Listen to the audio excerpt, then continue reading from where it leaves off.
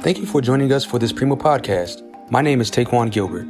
I am the Education Coordinator at Prima and the moderator for today's podcast. October is National Cybersecurity Awareness Month. National Cybersecurity Awareness Month was designed to increase awareness regarding the significance of cybersecurity, as well as provide the necessary resources to ensure people are safe and secure online.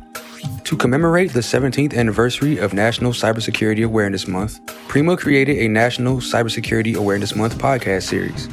Each week during the month of October, Prima will feature podcasts that share important information about cybersecurity. On this podcast, Noel Kyle, ICT Supply Chain Initiative Manager for the Cybersecurity and Infrastructure Security Agency, will speak on cybersecurity and its importance with regards to supply chain risk. Noel, the floor is yours. Hello, everyone. Thanks for inviting me to join the podcast. I'm Noel Kyle from the Cybersecurity and Infrastructure Security Agency, also known as CISA. I'm here today to talk about supply chain risk and what we're doing about it. CISA is the nation's risk advisor. We help our partners understand and build resilience to cyber and physical risks. One of those risk areas is concerned with supply chain security, particularly the risk of cyber threats to the supply of information and communications technology, things like hardware, software, and services. Think about things like laptops, cell phones, or even the software on those cell phones. We've seen a major disruption in the way we work, learn, and socialize, driving these activities more and more online. Our homes, schools, and businesses are now more connected than ever, introducing a whole new set of potential vulnerabilities, which is where supply chain comes into play. Today, I'll talk about what we're doing to help make the nation's critical infrastructure more resilient to supply chain risk. And when I say critical infrastructure, think of sectors like energy, food and agriculture, healthcare, chemicals, and of course, information technology and communications, all of which keep our communities running. So I lead a team to manage and reduce risk to the supply chain. We work with partners in both the government and private industry to identify, quantify, prioritize, and actively manage risks. Supply chain is important because the hardware, software, and services that help us communicate, store, and share information don't stand alone. They're all connected.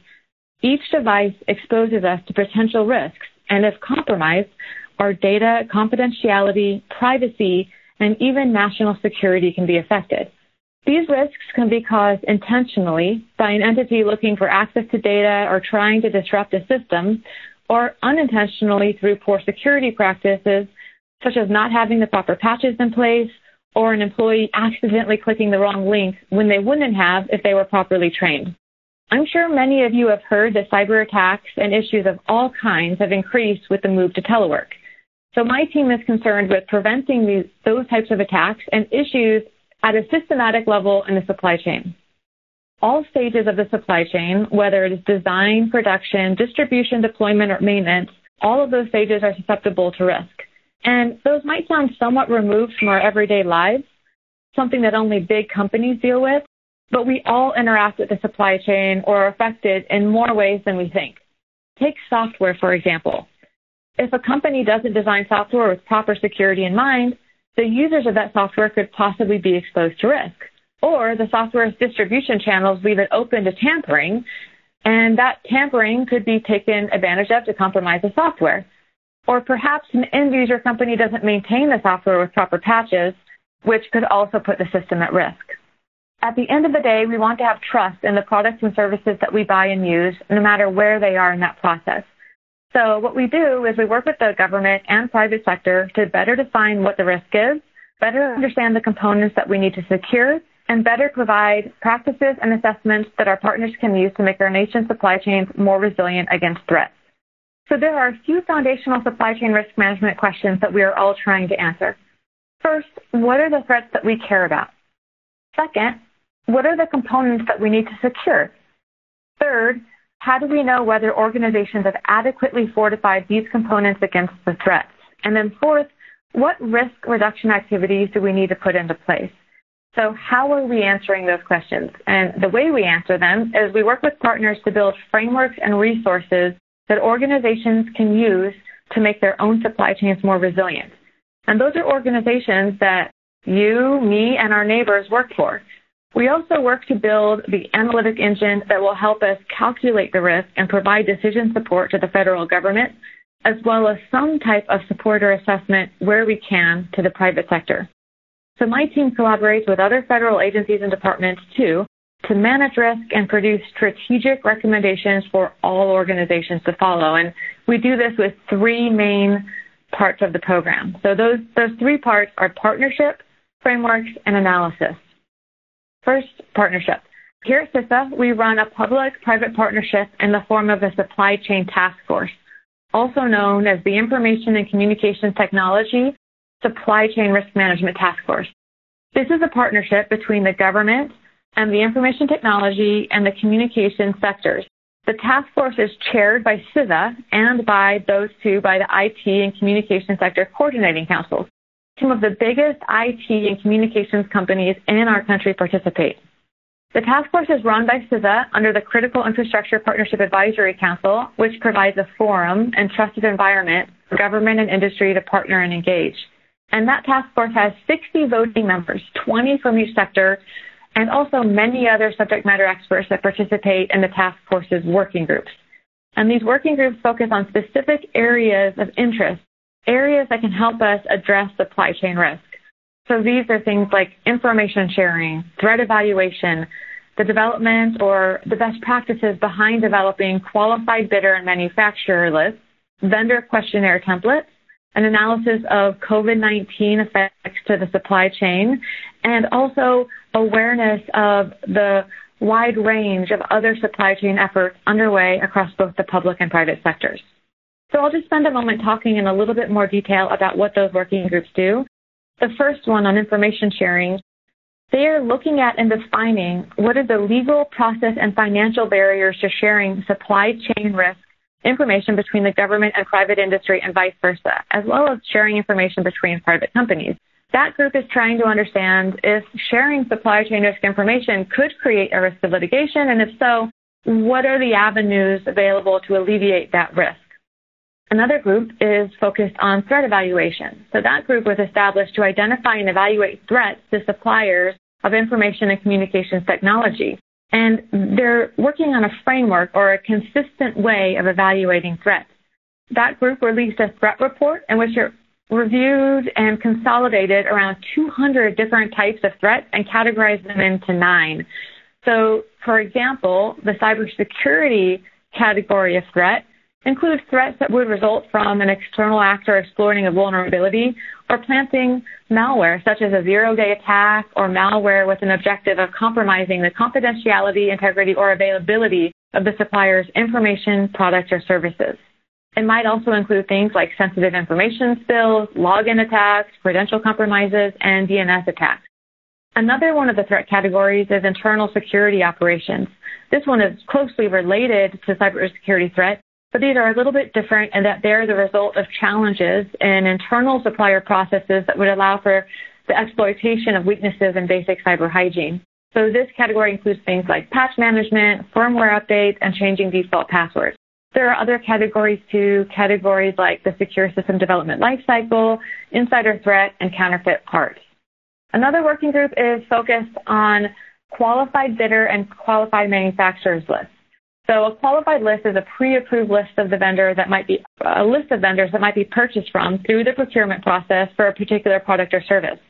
And the suppliers on that list would have already met a pre-specified set of criteria like experience and standards. And though the group is not building an actual list of suppliers, what it is building is awareness materials about how those types of lists could be used and which market segments would it be appropriate to do so, and then what kind of evaluation criteria could be used by an organization if that company did want to build a qualified list.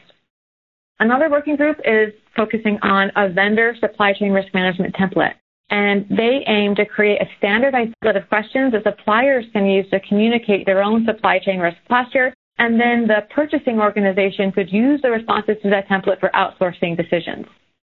And then another working group I mentioned earlier, this year we stood up a team to study the effects of COVID-19 on the information and communication technology supply chain.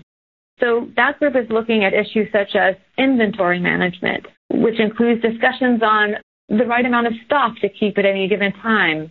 They're also looking at supply chain transparency, which refers to how far back you can identify suppliers within the supply chain. As an example, think about your cell phone. You probably know where you bought it from or the brand, but can you say where the manufacturer sourced each of the components within it and where those parts were sourced? So how far back within the supply chain are you able to identify where the products are coming from? Supply chain transparency seeks to answer those questions. We also, within the task force, have a coordination tiger team. So this year, we launched this tiger team to identify and share information with other supply chain programs underway across the federal government and private sector. In the tiger team, representatives from other agencies and departments meet with representatives from companies, and we all talk together about relevant supply chain work underway and how those efforts work together. So I'll talk next about two other aspects of our work, that framework and analysis bucket I mentioned earlier. But if you're interested in learning more about the task force, you can visit our website. There you can find the year one report that summarizes the task force's activities. You can find the threat evaluation report that I just mentioned and some other helpful graphics and resources. We are also working on a year two report for the task force that is underway now and will be released to the same website in a couple of months. I'll say what the website is. It's www.cisa, that's CISA.gov/supply chain. The second area of our work is framework. So we are working to build out CISA supply chain tools and resources. And as an example, this past April, we released Supply Chain Risk Management Essentials. This is complementary of and maps to the existing great body of work across the National Institute of Standards and Technology special publications, so that's NIST, and the special publications that they've published, and also CIS controls. So what this document, the Essentials, tries to do is translate those underlying security controls into best practices and provides a roadmap of sorts that executive-level decision makers could understand. And it's laid out around 6 pillars. So those 6 pillars are, 1, identifying the people or who from an organization should be part of a cross-matrix team to focus on supply chain risk. The second pillar is establishing the structure, and that includes what supply chain practices should be in place. The third is defining the components. So what hardware, software, and services does the company use? And the fourth is knowing the supply chain. What are the hardware and software and services that are procured? The fifth is assessing the third parties. So this is determining what assessments and certifications will an organization use as they assess the best practices of the vendors or suppliers that they procure from. And then that 6th pillar is monitoring the supply chain risk management program. And this is that constant evaluation, feedback loop, and checking the whole system. So Essentials, it's meant to provide top-level direction, but not be overly prescriptive in those implementation decisions. And it's definitely meant to be further customized by an organization. So our third bucket of work, and the third area that we are doing quite a bit of work in right now, is analysis. So we're building a best-in-class analytic engine. Ultimately, the outputs from this engine will be provided in the form of risk judgments to a wide range of partners for their use. For example, these risk judgments could help a company make an informed, risk-based decision on which hardware or software to purchase, and it will bring in a few different pieces of analysis. Things like an assessment of criticality or the importance of the item being assessed. And we think about questions such as, does the element perform a security function? Could element compromise affect data confidentiality, integrity, or availability? And then another piece of the analysis is concerned with the assurance of third parties and the assurance of manufacturers, and what kind of security controls do those vendors have in place. So those are our 3 tenets, the 3 types of work that we do. We work in partnership, in framework, and analysis. Put them together, and you have a very comprehensive understanding of risk to information and communication technology. Our goal is to work on these pieces with our partners across the government and industry to ensure the security and resilience of the supply chain. So this is a very high-level view. I hope this helps you learn a little bit more about supply chain and the issues we're thinking about, as well as what we're doing to reduce supply chain risk.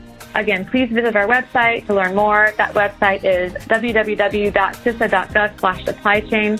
And that wraps it up. Thanks so much for having me today. Thank you for tuning in to Prima's National Cybersecurity Awareness Month podcast series. Should you have any questions regarding this podcast or any podcast in this series, please email education@primacentral.org. To learn more about Prima's educational resources, please visit primacentral.org. Thanks again.